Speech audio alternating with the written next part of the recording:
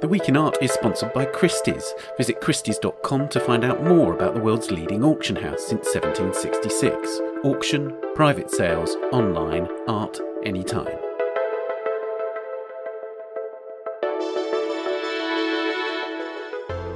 Hello and welcome to The Week in Art. I'm Ben Luke. This week, the Art Basel fair has just opened in Switzerland. So, are collectors back and are they buying?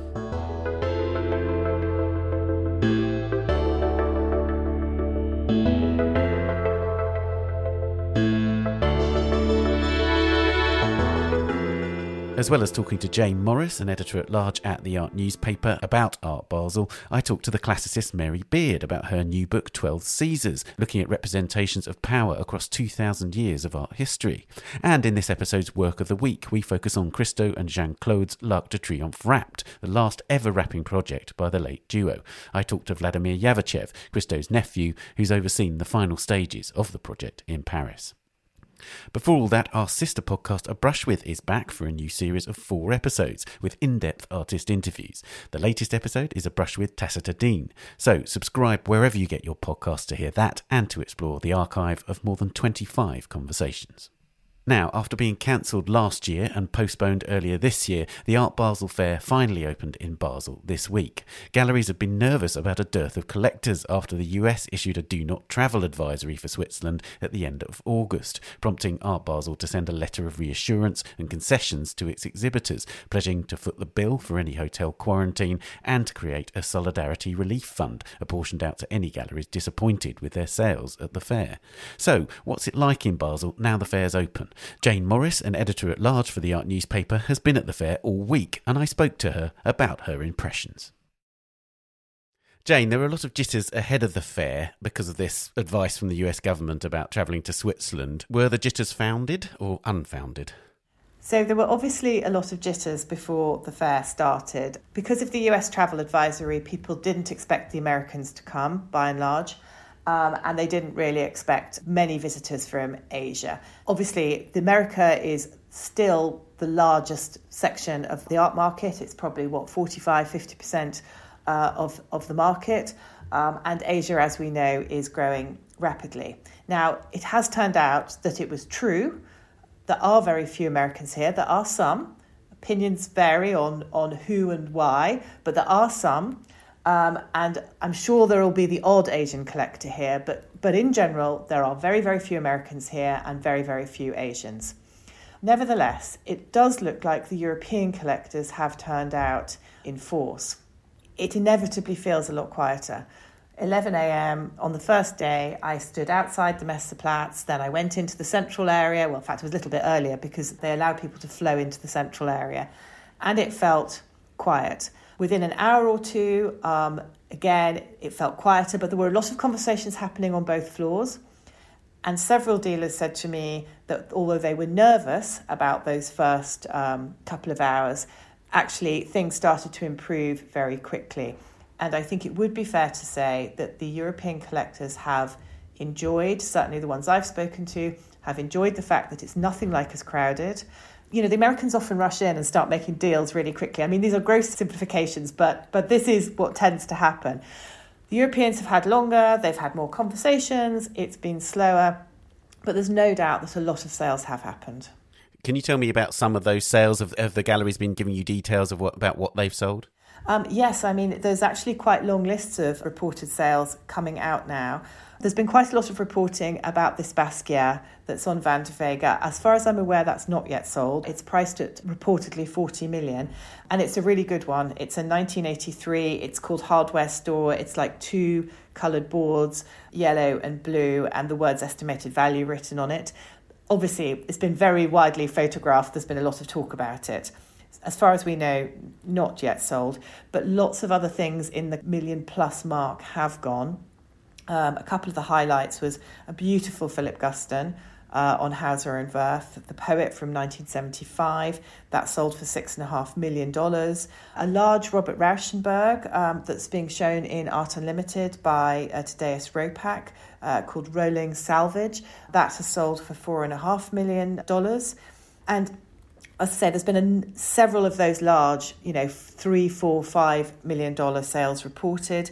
Obviously, the vast majority of sales are probably more in the kind of, low end $40,000 up to $500,000. But there's been lots and lots of them reported. I should say this sort of reporting is always quite skewed, though. There are 250 galleries here. Everybody goes and talks to the big ones first. So everybody talks to Hauser and White Cube, Pace, Werner. And then they probably go and talk to the galleries with artists that they like. So inevitably, we skew our reporting. It is quite probable that there are smaller and mid-level galleries who haven't yet sold anything. Having said that, the galleries I spoke to generally seemed very, very happy. I spoke to Alison Jacques and she'd done very well. She specialises in women artists, sometimes more historic, also some younger ones. She'd done very well. Mendes Wood, which has got a very large selection, often of Brazilian artists, amongst others, they've done very well. So I mean, generally, people seem to have done well. You've been to several Basel fairs before. One of the things that's always said about Basel is that the galleries wait to sell their best fair works of the year at Basel. It's the fair that everybody loves the most. It's the one that they save their best works for. Do you think that's the case this time? Or because of the sort of skewed nature of the market at the moment, it feels different? Well, I always slightly wonder what people mean when they say the best works. So let's perhaps clarify. I would say that generally people bring the best work by the artists they have chosen to show. But most galleries, the big ones, represent, up to, there could be as many as 80 artists. And at one end, they'll have kind of whoever they think is a hot young, thing. And at the other end, we could be talking about an artist estate of an artist who is absolutely firmly established in the canon. So yes, I think generally people don't bring B and C list works by the artists they represent, but there's a big choice about which artists to bring. I mean, obviously, there's one of the things I wondered was whether if you've got a reduced collector base at the fair, would that necessarily mean that people were more conservative in what they did bring because then they would be more guaranteed to sell? Yes, absolutely. I think for me, Art Unlimited was the first, let's say, not the only one, but was the bellwether of that because it opens first. It opens on the Monday evening before the main fair opens the following day. Art Unlimited, I'm sure most of the listeners know, but just in case you don't, it's almost like a warehouse space. And it's used for very large-scale works. So it could be very big sculpture, very large paintings. It often has a lot of video. And it's a bit more like going to a Biennale or something. Art Basel says it's curated, but it's not curated in the way a Biennale is curated. So there aren't themes running through it. It does depend what the dealers have decided to bring. But it can vary from some very, very exciting sort of out there installations. You could even have very long video. It just gives a flavour of what people feel, is likely to sell. And I think the thing that was very noticeable, some years it's very risk-taking. Some years it is full of very large installations that might have a lot of digital elements incorporated. You could have big videos, long videos, difficult videos. And people are really showing them to kind of show off their programme. This time, I thought it actually looks really good because it has got a surprisingly large amount of minimal or older artists, established masters who look very good in this kind of space. So there is a huge Dan Flavin, pink Dan Flavin from 1974. In the middle, there's a John Chamberlain. It's not one of the crushed cars.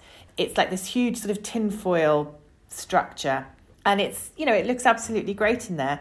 There's a pink sort of set of pink minimal canvases by Ettore Spallette. But I just kept thinking, gosh, there's a lot of classic Americans here. There's a lot of mid-century Italians here.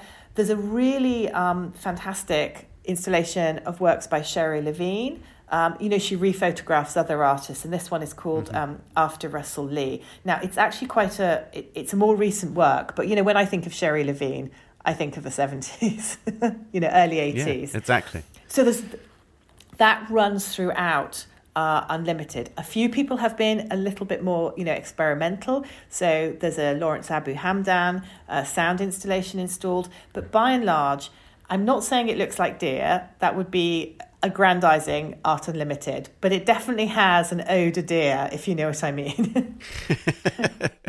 I mean, it's really curious, isn't it? Because of course, the fact that this is happening is quite a landmark moment, because we've, the major fairs we've also had the Armory, had the Armory in New York, for instance, but so many major fair postponements. It's been the sort of crisis area of the market, really. Does it feel to you like there's a sort of general sense in which this is getting back to normal, or does it feel more like there's still the sort of jitteriness, there's still the sense that we're not sure what's coming next? Are people like, this is the first step towards normality? I would say this is the first step towards normality, actually.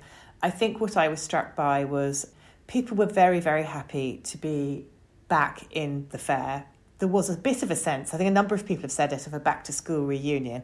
And because there wasn't so many of us there, it was much easier to see people your friends It was also easier to talk to people you didn't know. So I found that I could go up and talk to galleries that I didn't know at all, and people were very friendly, very happy to speak. And then you'd bump into somebody you haven't seen for the best part of 2 years. So I think people were very happy to be back together again.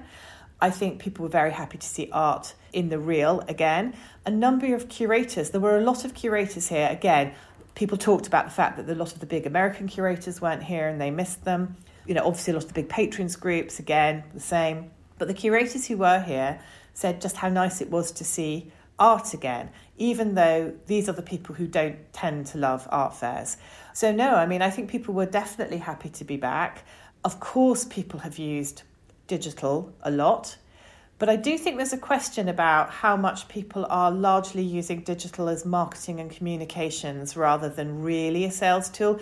I know there's this question about young Asian buyers. There's also a lot of discussion about, I think, speculation over there, where the art is being used much more like an investment buy. But I would say that certainly the European collectors and curators I talked to were happy to be back at a fair, actually. I don't think they love endlessly scrolling through OVRs. And as a side point, I would also note that actually only 40% roughly of the galleries here have actually done the Art Basel OVR this time. Ah, that's interesting. Yeah. Because we were told, in a way, the headlines were all about how OVRs are kind of now a central part of that package and eventually would sort of have a parity with the sort of in-person sales. But you think that that's not certain? I think that, this is such a difficult one because, if you sort of raise questions about digital, everyone immediately thinks you're a dinosaur. And I think that's not true. I think, obviously, people are happy to buy and sell things online.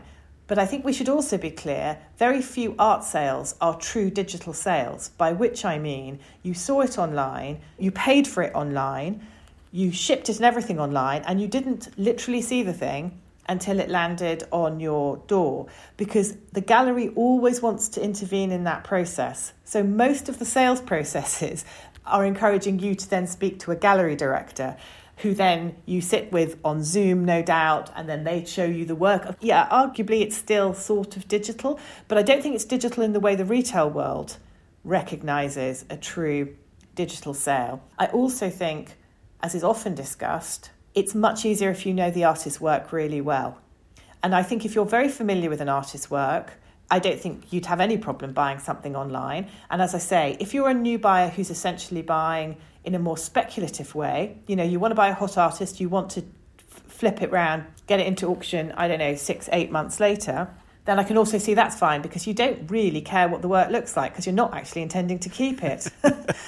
I'm not saying that there will not be large amounts of digital sales. I'm just saying I think the jury is a bit out. I think art is such an expensive object. Even cheap art is really expensive. And the number of people who can buy it are really very few. And I do wonder how many people actually collect because they really like coming to fairs and like going to galleries and like meeting the artists and like hanging out with the dealers. A lot of them say that that's what they like. Now, again, I'm not speaking to 25-year-olds, so no, I'm not ruling it out. But I do think the fact that a substantial majority of the galleries at Art Basel didn't choose to use the Art Basel OVR says something. Not quite sure what yet. I haven't spoken to enough people. No, it's a really interesting development. I wondered if, like, having a sparser fair, having fewer collectors, gave you more insight into how much selling was done in advance of the fair, because of course the fair is the theatre, it's this grand moment, and it's meant to be buzzy and all those kind of things, but we do know that lots of sales happen before fairs. Loads of stuff is set up in advance. Has this fair given you any more perspective about just how much of that's happened? Oh, I'm sure people did a lot of work before the art fair, but I think we've only just got to put ourselves into the shoes of a gallery here. You're spending an awful lot of money to come here. Everyone will have been worried. I think, like, we were all worried. What happens if you get coronavirus while you're here and you end up having to stay in Switzerland at great expense and goodness knows where, because all the hotels are full, for 10 days or whatever the rules are. But just those sort of practical things aside, just imagine any fair. Would you turn up with a stand, having spent all this money, and just kind of hope that people are going to turn up? Of course you wouldn't. I think you would, of course, do an awful lot of preparation. And, of course, preparation means contacting all your collector base, sending them work that you think will interest them, probably talking to them in advance, encouraging them to come, encouraging them to buy. Yes, I'm sure quite a lot of things were sold, really, in quotes, before they got here. But you do always need some reason to make people part with their money. Again, sorry to be so basic, but if you don't need another coat and there's a coat in a shop and it's going to be there for the next 2 years, what's the motivation to go and buy it? And I think a lot of people felt that art fairs provide that kind of moment where you've got a chance to say to the people, make your decision now or somebody else is going to buy it. And again, if you think about the digital space and you think about what, say, galleries like Gagosian did in the lockdown with those 48-hour sales, they were absolutely quite clearly trying to create an event with a fixed moment where somebody has to say, actually, I need to buy this now. Because otherwise, it's human nature. A lot of us would sit and think about it for quite a long time and might even think about it so long that we've gone off the coat or the picture we were, So what about the makeup of galleries at the fair? Does it look much as it has done in the past? Overall, I would say that the gallery list does look pretty similar, the core gallery list. The vast majority of galleries who come to Basel will want to come to Basel. I don't think you can see Basel as a bellwether of fairs in general. It's reached a particular level. I think in the modern contemporary world, it is unarguably the leading fair. The Basel fair is the leading fair.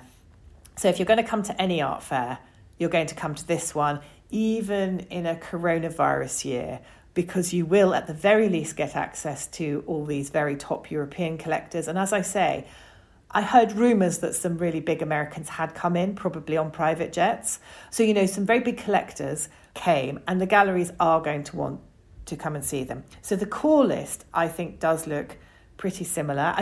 There was a moment when I turned a corner and saw some works by Michael Rakowitz, and I thought it wasn't the same works, but I really did have a sense of déjà vu. I was like, I'm sure I saw something very similar here 2 years ago. Having said that, like all fairs, Basel has sections that are very specifically designed to encourage new galleries to apply. So one of my very local galleries, Emmeline, which is on the sort of East End, Bethnal Green, Shoreditch area, is here for the first time in the statement section. And then there's features. There's another section where it's often galleries that would normally show, but they show a special presentation, or it's a new gallery with a special presentation. So, of course, like all fairs, Basel does want to bring in some new, fresh faces. However, the biggest sense of déjà vu was on the first floor, which is the more contemporary floor. And I turn around and I see Jeffrey Deitch. And he's got that same space that he always had, the one with the stairs going up. And he's actually put work on all, I say 3 floors. The top one is very tiny, but up this staircase. And I looked at him and I thought, I'm sure Deitch hasn't been here for years, but maybe not as many years as I think. So anyway, I went to speak to him, and he's actually come back for the first time in 12 years to occupy his old space. So that was a kind of, old new presentation. Does that tell us anything? Is that just a sort of anomalous presence at the fair? He's always been a maverick, and he's being maverick. I think Deitch is a maverick being maverick. Okay. But I suspect he quite likes the fun of the fair, I have to say. And I think that quite a lot of people here have found themselves enjoying fairs again. I don't think we will see people doing anything like as many fairs if they don't have to. I'm talking about galleries now. I'm not sure whether collectors are going to do as many fairs, but I think these super top level of fairs, Basel being the prime example, sure, they don't want it to be like this every year, but I definitely think they will be happy with how this year went. Now, we've heard about all COVID protocols which seem a bit stricter than elsewhere in Europe. So, for instance, if you have the AstraZeneca vaccine, that you may not have been able to get into the fair. What was the reality when you got there? Well, the rules, in fact, changed on the Monday. So if you flew in on Sunday, I think many of the rules were still in place, which is that you were going to have COVID tests every 48 hours. In fact, I arrived on the Monday and found that because of that rule change, it was actually very straightforward. So I was very pleasantly surprised. I was pleasantly surprised at the airport, although I've still got the return journey to make. I was pleasantly surprised at the airport. I was pleasantly surprised here. I think most people have felt, once you've got your wristband, it does make things much easier. It makes things easier round and about Basel. I think the fair genuinely have tried as hard as they can. The rules were coming from the Swiss government around large-scale events, but as I say, those rules have changed. Having said that, as far as I'm aware, there's still a number of vaccines that are less common in Europe that are not recognised, and that's what's caused a lot of the problems. We had the travel advisory from the Americans, but equally a lot of people, I think, in other places have been vaccinated with vaccines that aren't recognised, and I think that's really caused a lot of the difficulties this year.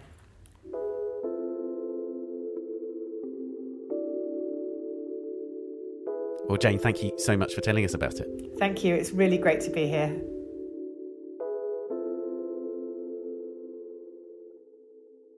You can read all the latest Art Basel reporting at theartnewspaper.com or on our app for iOS and Android, which is available from the App Store or Google Play. Coming up, I speak to Mary Beard about her new book, and we look at Christo and Jeanne-Claude's final fabric wrapping of a building in Paris. But first, here are a few of the top stories on our website this week.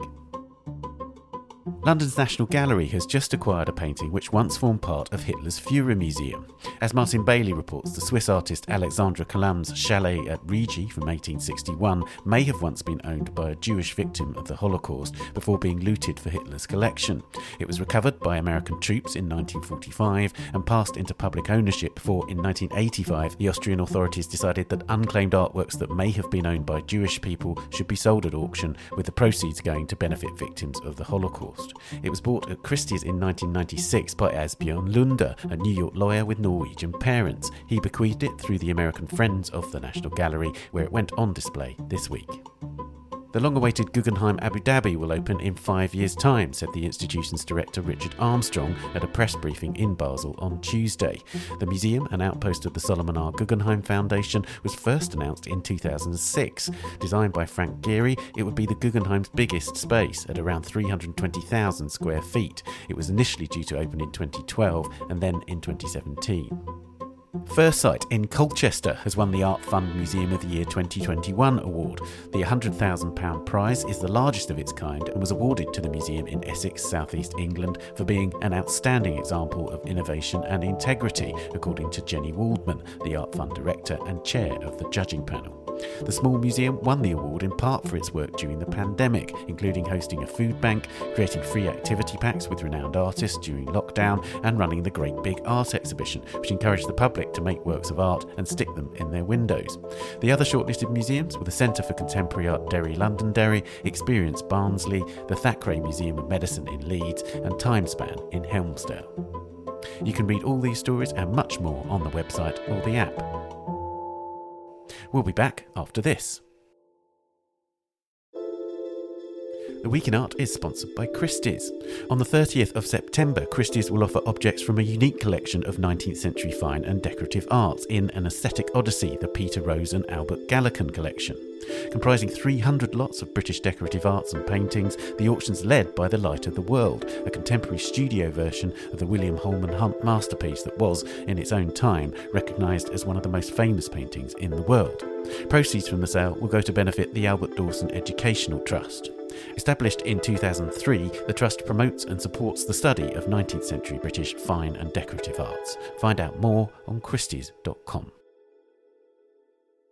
Welcome back. Now, Mary Beard, the broadcaster and professor of classics at the University of Cambridge, has a new book out next week. 12 Caesars, Images of Power from the Ancient World to the Modern, studies how images of Roman autocrats, and particularly the 12 Caesars, beginning with Julius Caesar in 48 BCE and ending with Domitian in 96 CE, have influenced the representation of power for more than 2,000 years, from great paintings by Hans Memling and Titian to cartoons in contemporary newspapers.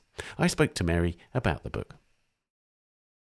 Mary, I wanted to begin by asking you, is this a classics book or an art history book? I think it's both. It's a classicist, looks at art history and hopes that classics has got something to offer art history. I say that quite modestly because, I'm not, as you know, Ben, I'm not an expert, in Titian or in Renaissance tapestry. But I think sometimes it's worth just crossing the line a bit and seeing if you dig around from your own perspective, you can offer something in due modesty to the other subject. And it's one of the things, reading it is the scope of the book.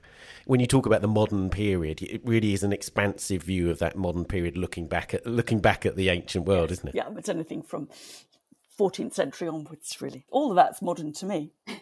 There's a nice quote at the start of the book. I'm going to quote it back at you near the start of the book, which says that there are basically it's a book of discovery, misidentification, hope, disappointment, controversy, interpretation, and reinterpretation. And that's super clear. Actually, I found reading it. Tell us about that. What do you mean by that?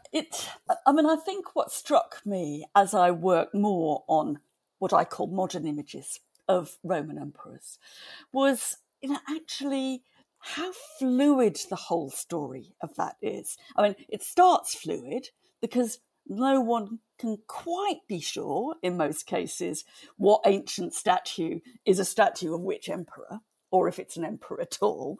So there is a kind of messy fluidity at the very beginning. But then, decade by decade, century by century, people have re-identified those ancient statues, they've copied them, they've messed them up, they've misidentified them, they've lost them, they've decided they didn't like Caligula, so they'd have a Trajan instead, they put the wrong labels on the bottom, they haven't read the Latin, and so forth. And, I think one has to be a bit careful here because, we all make mistakes. And so it's, I don't want the book to seem as if it's a kind of classicist coming along, wagging her finger and saying, tut, tut, you didn't see this was Tiberius. Part of the pleasure of these emperors, only part, is that they have got everywhere and they've been re-identified and they've been reconstructed differently, and then somebody decided it wasn't Julius Caesar anyway, etc., etc. So it's good fun. It's there's a bit of a detective story, I think, built in this. That very much comes across. And that chapter on Julius Caesar is very instructive, isn't it? Because I hadn't realised until I read it that, basically our idea of Julius Caesar is founded on a series of misidentified busts. Yes. And in some ways, I think this is good fun. I think it's liberating to discover that. But I think that sometimes archaeologists just give such an impression of certainty, and they've got things straight and sorted, that they mislead people, including me, into thinking that somehow we know who's who. And I once asked my students, why was it so difficult to actually identify busts of Julius Caesar? And they got all terribly learned. It took them ages to get to the point that there aren't any which are labelled. There isn't one that has come down with his name on, apart from coin portrait.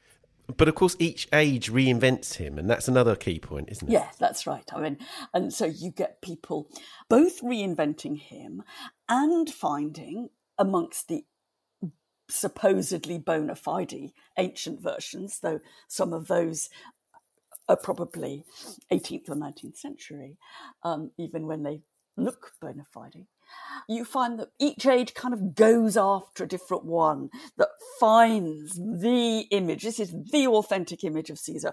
This is the authentic image of Caesar done from the life during his lifetime, etc., etc. And then that somehow holds the field. It gets replicated. Modern artists look to it and think that's going to be my base, and then some other statue comes along with somebody else speaking out for it, and everything changes. The previous favourite ends up being put in the store, 19th century fake, and there's a new one all ready to hold the stage for 50 years or so.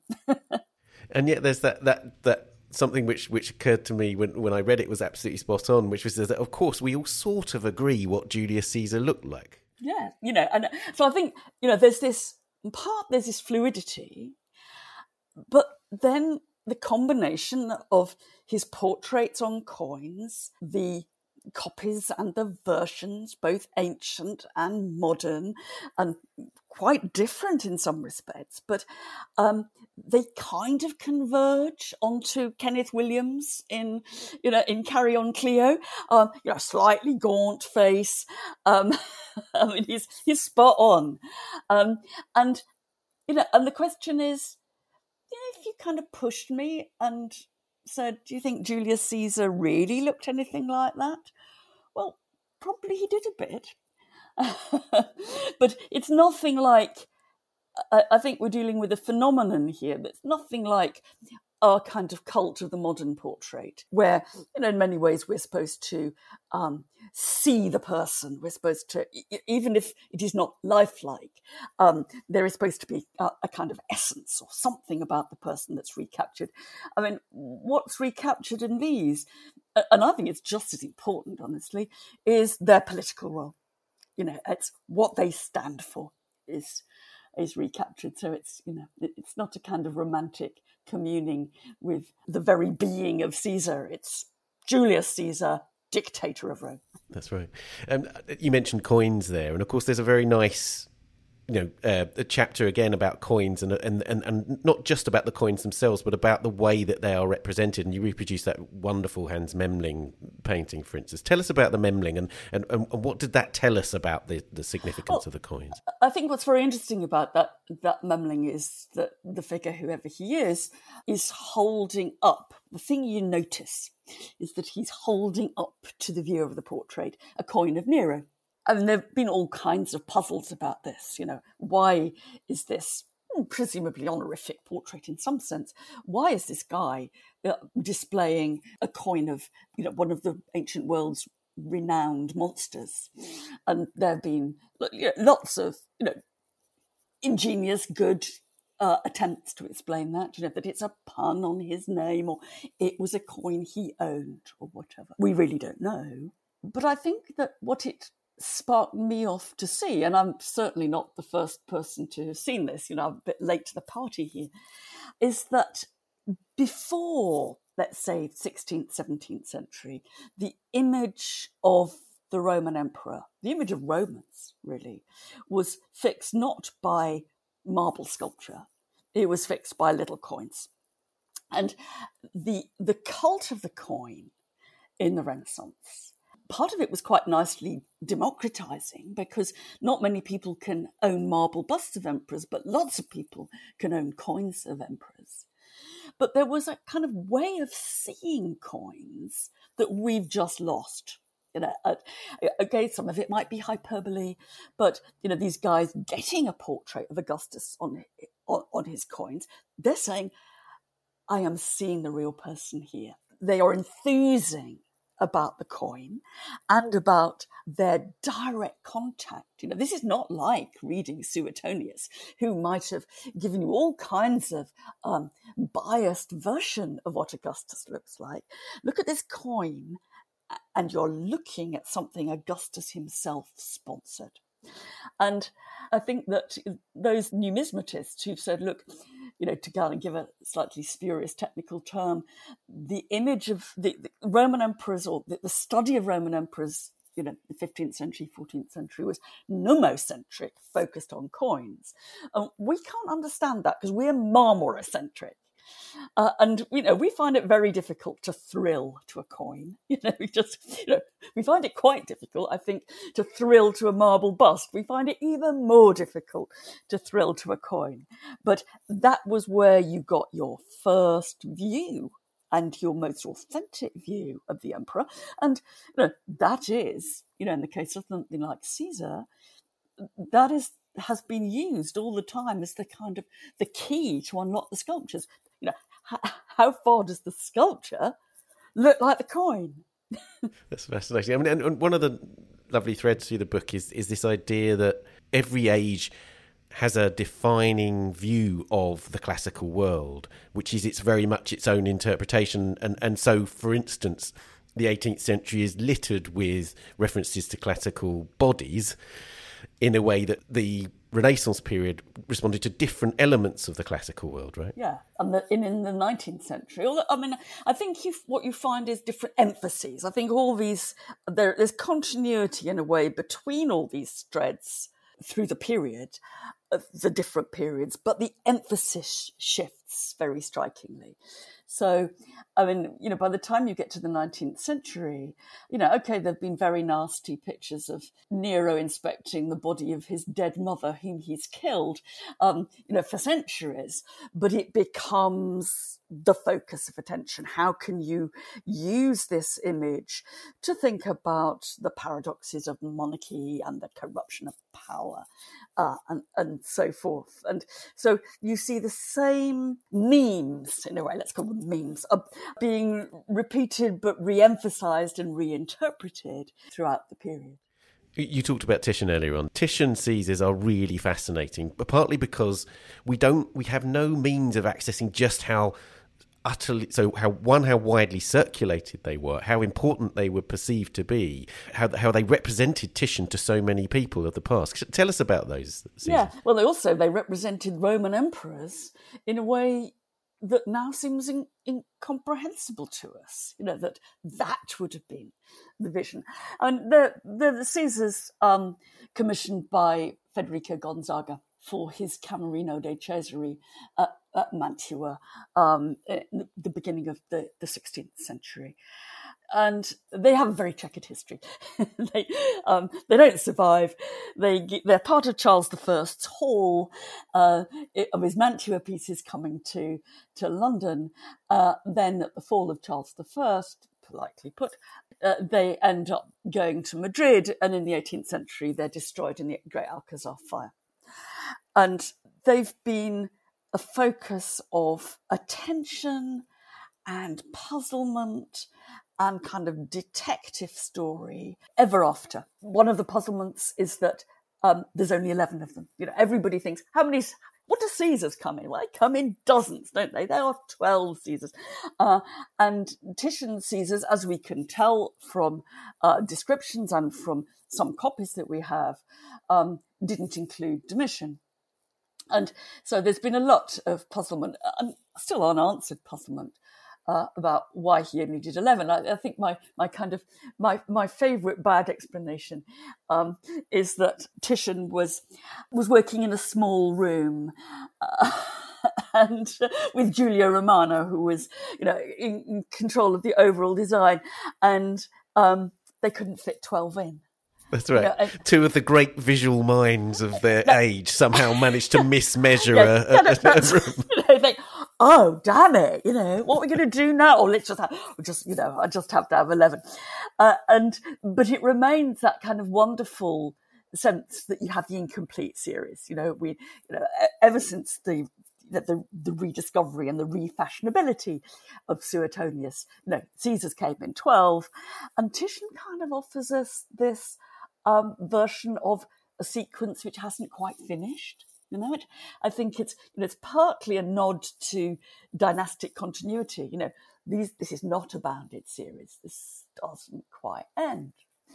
But I mean, I think for hardcore Titian scholars, it's been hugely frustrating in a way, because what was looked upon as, in a sense, one of the central sets of Titian's masterpieces are gone.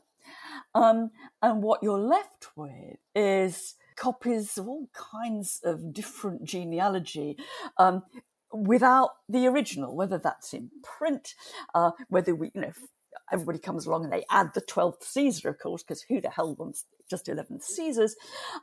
They get copied and replicated all over Europe. As I say, certainly the originals were burnt in the Alcazar fire, but that didn't stop people thinking they hadn't been burnt really. And you get wonderful, Abraham Darby IV thinks that he's got some of Titian's real ones, and other people think they managed to get to America. So you have this sort of Loch Ness Monster style version of what happened to the Titians. But they're also, as I say, they're copied in paint, but they're most famously, I suppose, they're copied in print. And Aegidius Sadler, around the turn of the 16th, 17th century, does a series of prints which also add in a Domitian, but become the face of the Titians. And then from the prints, they get onto teacups, into waxwork, remade back into sculpture, until they sort of, by the end of the 19th century, have gone out of fashion. And they were, I think, very, very different from what we or the 19th century would expect, because they're, as far as we can tell from the copies, they're using coin portraits to create the faces, but they're 3/4 length portraits, and incredibly vivaciously posed, and somehow talking to one another, in their original positions around the room. And, in the end, I suppose they just didn't look like what we want emperors to look like. I wondered about that, because it seemed to me that there was a certain nobility to each of them, and we don't, in a way, we don't want our 12 Caesars to be noble, each of them, do we? We want them to be fallible and venal and violent and yeah, we do. But then, what is very odd is that more artists of different sorts would still give you kind of cutesy images of Caligula, who, if you read Suetonius, was the greatest monster of the whole lot of them. So there's a funny sort of awkward negotiation between image and reputation, and most artists find it easiest to capture the bad reputation of the bad in narrative scenes rather than in portraits, for kind of obvious reasons. How do you show a bad man when all you can showing is above the neck? But that's where some of these narratives of murder, snooping, the court, the nasty inside story of what it's really like in Augustus's court, horrible. Angra was, absolutely preoccupied with that. Obviously, the Titians made their way to Madrid through Charles I, and Charles I is a sort of pivotal character in this, to a certain degree, because of course there's also the great Triumph Caesar by Mantegna that's still in the UK now. What did Charles I see in them? Was it how deliberate was his collection of Caesarian images? So far as I can make out, our glorious monarch didn't actually have much to do with the specific choices, so it was his agents who were doing this. He didn't send them with a shopping list saying, bring those Mantegnas.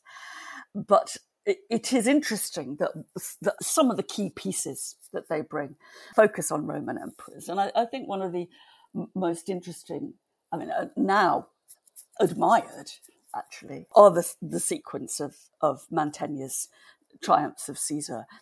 And, it's often, I think, been treated a bit too uncritically, that painting.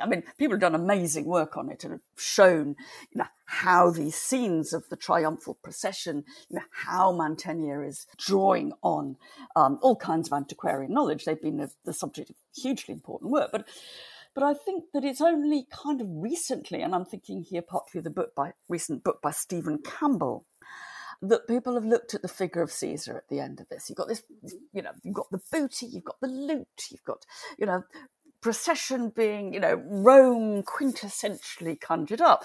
And the final scene is Caesar on his chariot.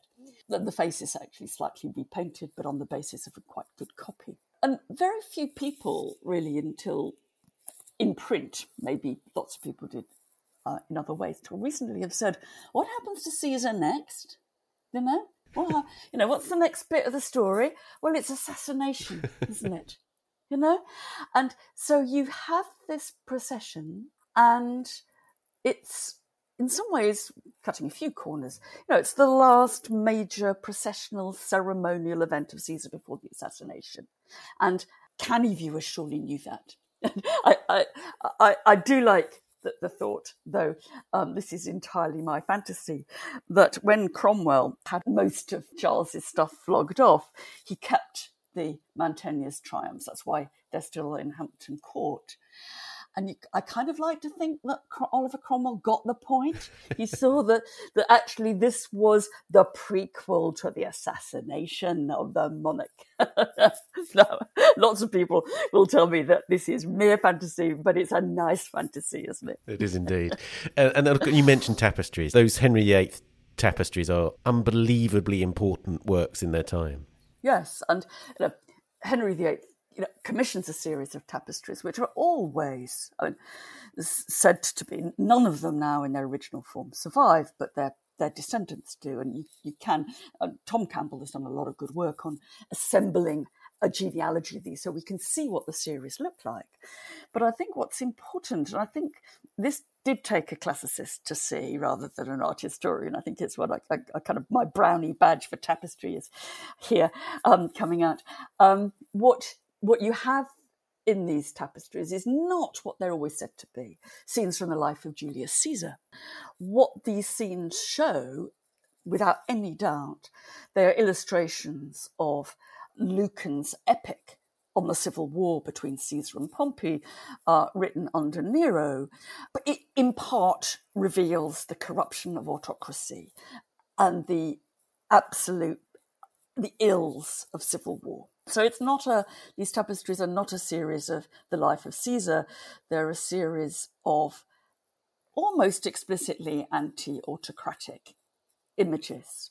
I think you've got to be a bit careful because Lucan has been differently interpreted over the centuries. And by the time you get back to the age of Henry VIII, maybe he's more thought of as somebody who's criticising the evils of civil war, but he's never been thought of as a proponent of autocracy. And so you think, okay, so these were almost, apart from another set of tapestries, the most expensive bits of stuff in Hampton Court. These were phenomenally valuable. And they're a critique in some way of one-man rule in a royal palace, guys. Now, how do you start to explain that? And I think, one explanation is red faces all round when they arrived from the Low Countries. The household unwrapped them and saw what they were, and they thought, oh my God, what are we going to tell His Majesty about this? Whoops. Possible, but I think unlikely. And I think it's much more likely that what you're seeing here, as with many of these images of emperors, is not just the kind of image of power legitimating my rule and my dynasty. There's a bit of that, of course. They're also quite interesting, I think, in setting up what must have been dialogues and debates and discussion about power and royal power and one-man rule amongst onlookers, their owners, and the kings themselves. I think I did come to the conclusion, much as I'm not a monarchist, but I working on this book did make me see it's damn difficult being a king, And in a sense, one of the things that kings are doing in their decoration, and I think you can go back to the Roman Empire for this, is they're talking about the difficulty and the problems of monarchy as much as bolstering their regime. I feel that's in a way where this book has a bit of a message for now, because we have recently, particularly in our recent statue wars, we have come to assume, I think, that the public sculpture or sculpture in general is always celebratory. That the people we have represented around us are people we admire. Well, you can't take that line for the Roman emperors. They knew, people who commissioned these works knew what these guys were like. Only one of them died in their beds without any allegation of foul play. What you are doing is you are choosing a problematic series of images. And, I think that maybe it might be useful for us sometimes if we realise that images were not always about just those people we liked. That is fascinating. and indeed, that makes me think, and it's a very clear message from the book, is that it seems to be the messages that they can contain that keeps everybody returning to them. It's why those stories are so compelling, that the images of power are endlessly, ultimately fascinating, but also retellable. Yes, and malleable, and you can do it from a different way round. And, what do we think of Nero? So, you get one of those famous images from the 19th century in Waterhouse's Nero lying on his bed, after having had his mother murdered. And, he looks for all the world like an adolescent, a moody adolescent. We've seen them. And, of course, one of the things about Nero is he was a moody. There are all kinds of ways of recasting and refocusing our views of these. And artists have done it with immense aplomb for many centuries, and they are still doing it.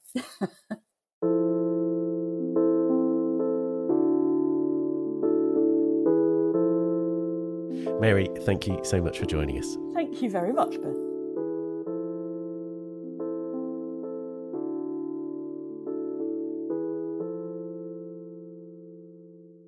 12 Caesars, Images of Power from the Ancient World to the Modern is published by Princeton University Press. It's published in the UK on the 28th of September and priced £30, and in the US on the 12th of October, priced $35. And finally, it's time for this episode's Work of the Week. Last weekend, Christo and Jeanne-Claude's final wrapped building opened in Paris. L'Arc de Triomphe wrapped was first considered as an idea by Christo and Jeanne-Claude in the early 1960s, when Christo lived and worked close to the monument. And while Jeanne-Claude died in 2009, Christo was able to reinstigate the project in 2017. Originally, it was intended to be unveiled in April 2020, but a combination of the pandemic and the need to protect nesting kestrels in the arch meant that it had to be postponed.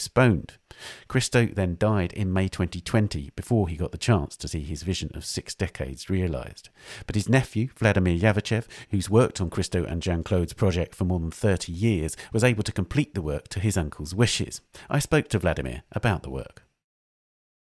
Vladimir, could you give me a bit of detail about the background to the work? Because I know that Christo first conceived of the idea of wrapping it 60 years ago, but it hadn't been one of those projects where he'd been trying to do it for the last 60 years, right?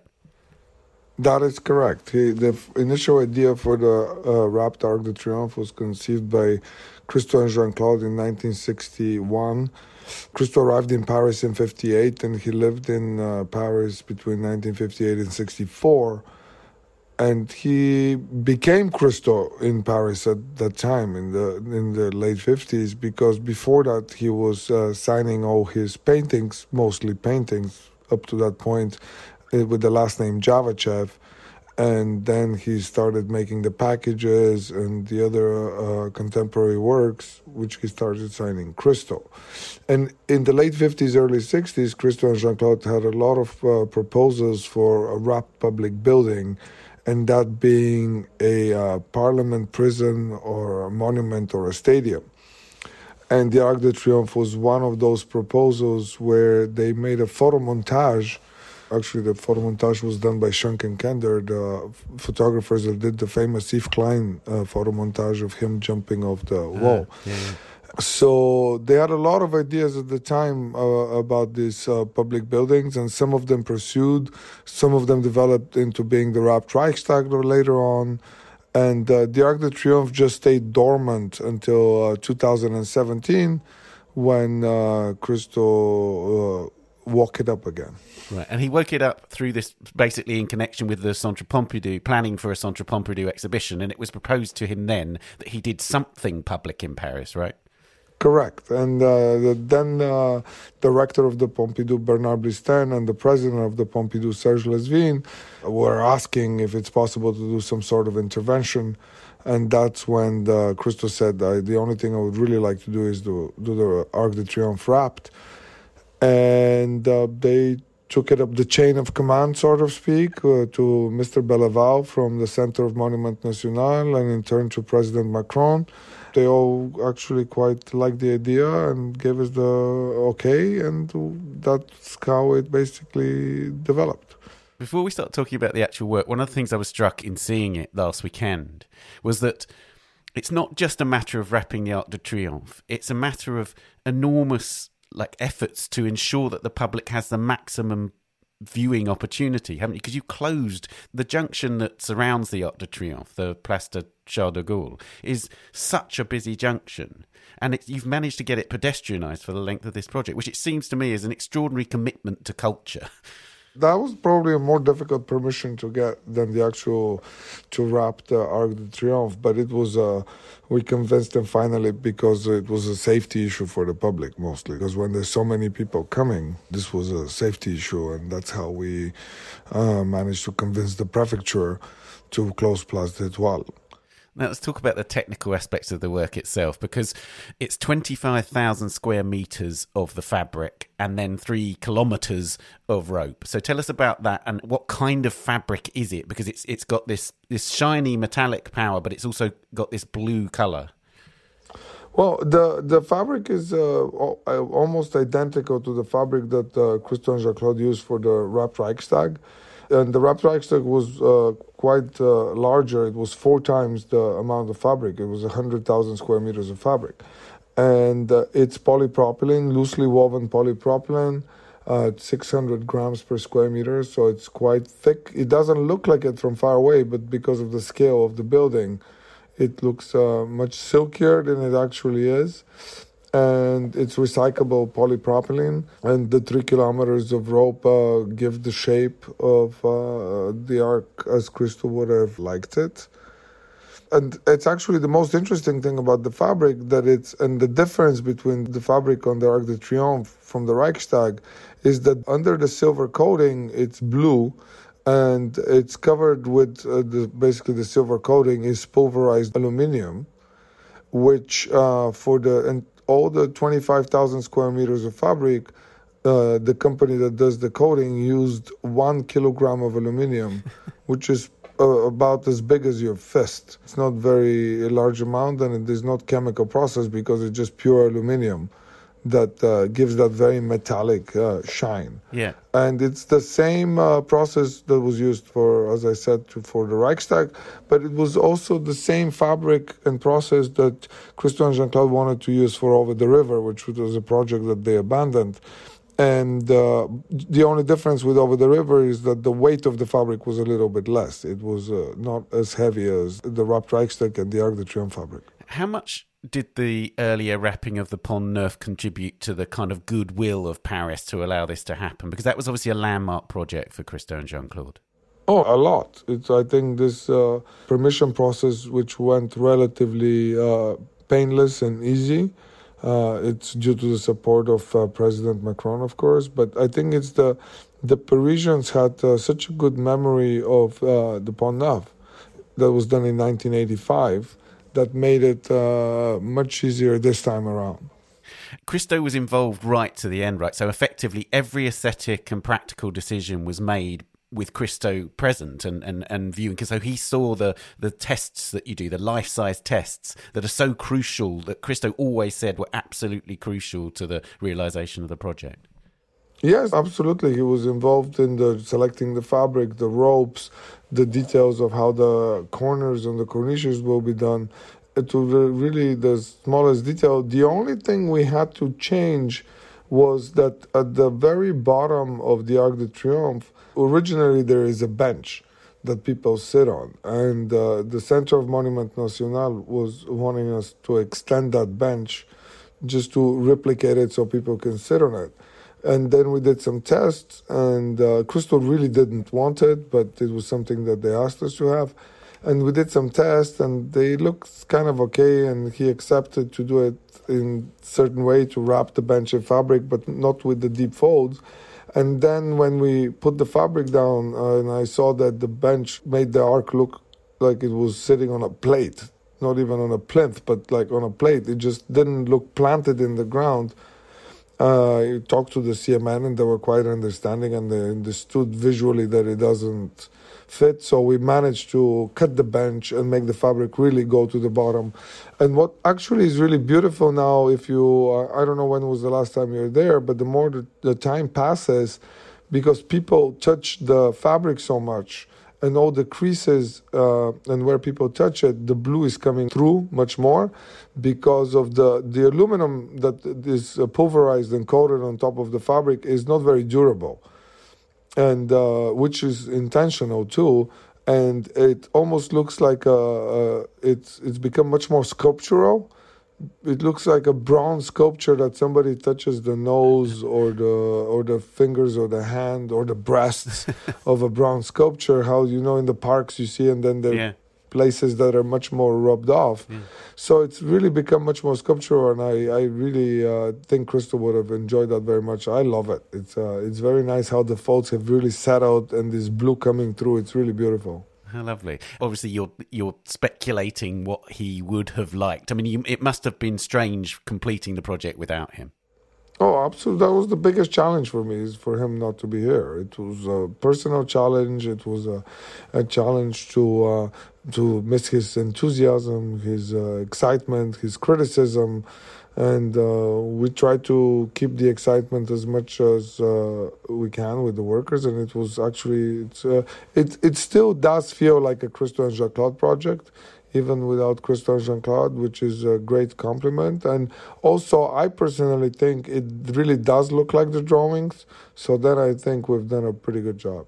That's absolutely right. From my point of view, when I saw it, I was struck by just how much it looked like the drawings. And I was wondering, to what extent do you, whilst you're completing the work, how much do you have the drawings like present with you? How much do you refer to them as you're doing it? Well, when we were doing the final touches, because the fabric came down on Sunday, September 12th, and it came down in one day. We unrolled the fabric in one day, and then we spent the next 4 or 5 days to put the ropes, make the ropes tighter, make the connections, and all these things. And we have very detailed technical plans that are on the ropes and how everything goes. But at the end, you still do look at the drawing just because that is the vision. And then how if it's like, if a rope has to go a little bit up or down, it's always better to refer to the drawing, because that's the artistic vision and not the technical part. So we looked at them constantly. It was something we did. Now, this is the very last of the wrapped buildings, right? So there were various other projects which were proposed. You mentioned Over the River earlier on. There were various other projects which existed as drawings and other things. But because Christo started this and got so far with it, it was appropriate to complete it, right? Well, it was his wish. It was his wish for us to complete it. It was something that made me promise him that we'll do it. And also, but this is the last project with the use of fabric. But we also have another project, which is the mastaba for Abu Dhabi, which is a permanent sculpture in the desert, which he also wished for us to finish.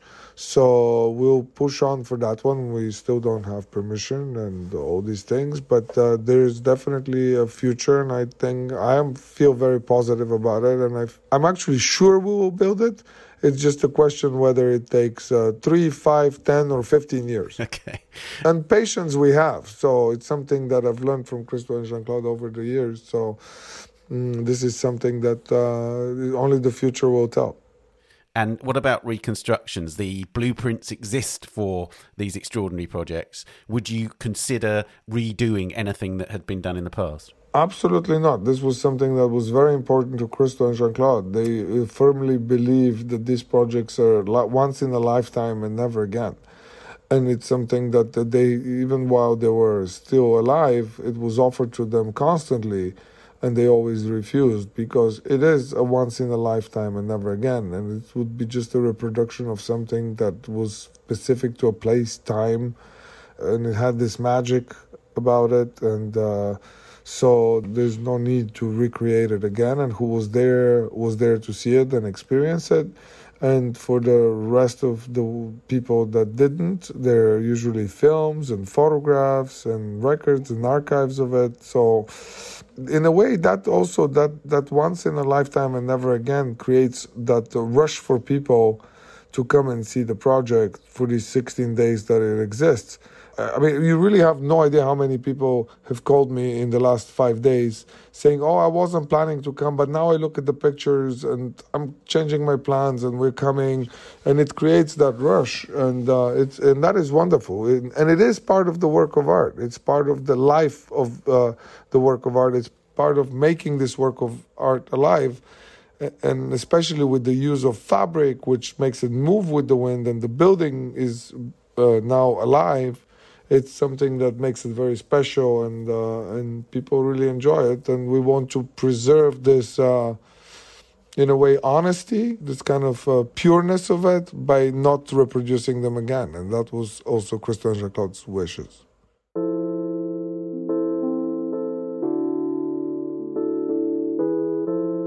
Okay, well, Vladimir, thank you so much for talking to me about it. Perfect, thank you.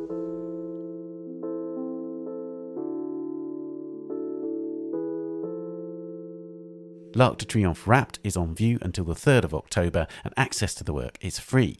You can read more at christojeannclaude.net. To hear an interview with Christo from our archive, look for the episode published on the 6th of April 2018. And to hear a discussion on his legacy, it's the episode on the 5th of June 2020. There's also a great picture story on the book club page of our website, in which you can see behind-the-scenes shots of Vladimir and Christo working on L'Arc de Triomphe Wrapped.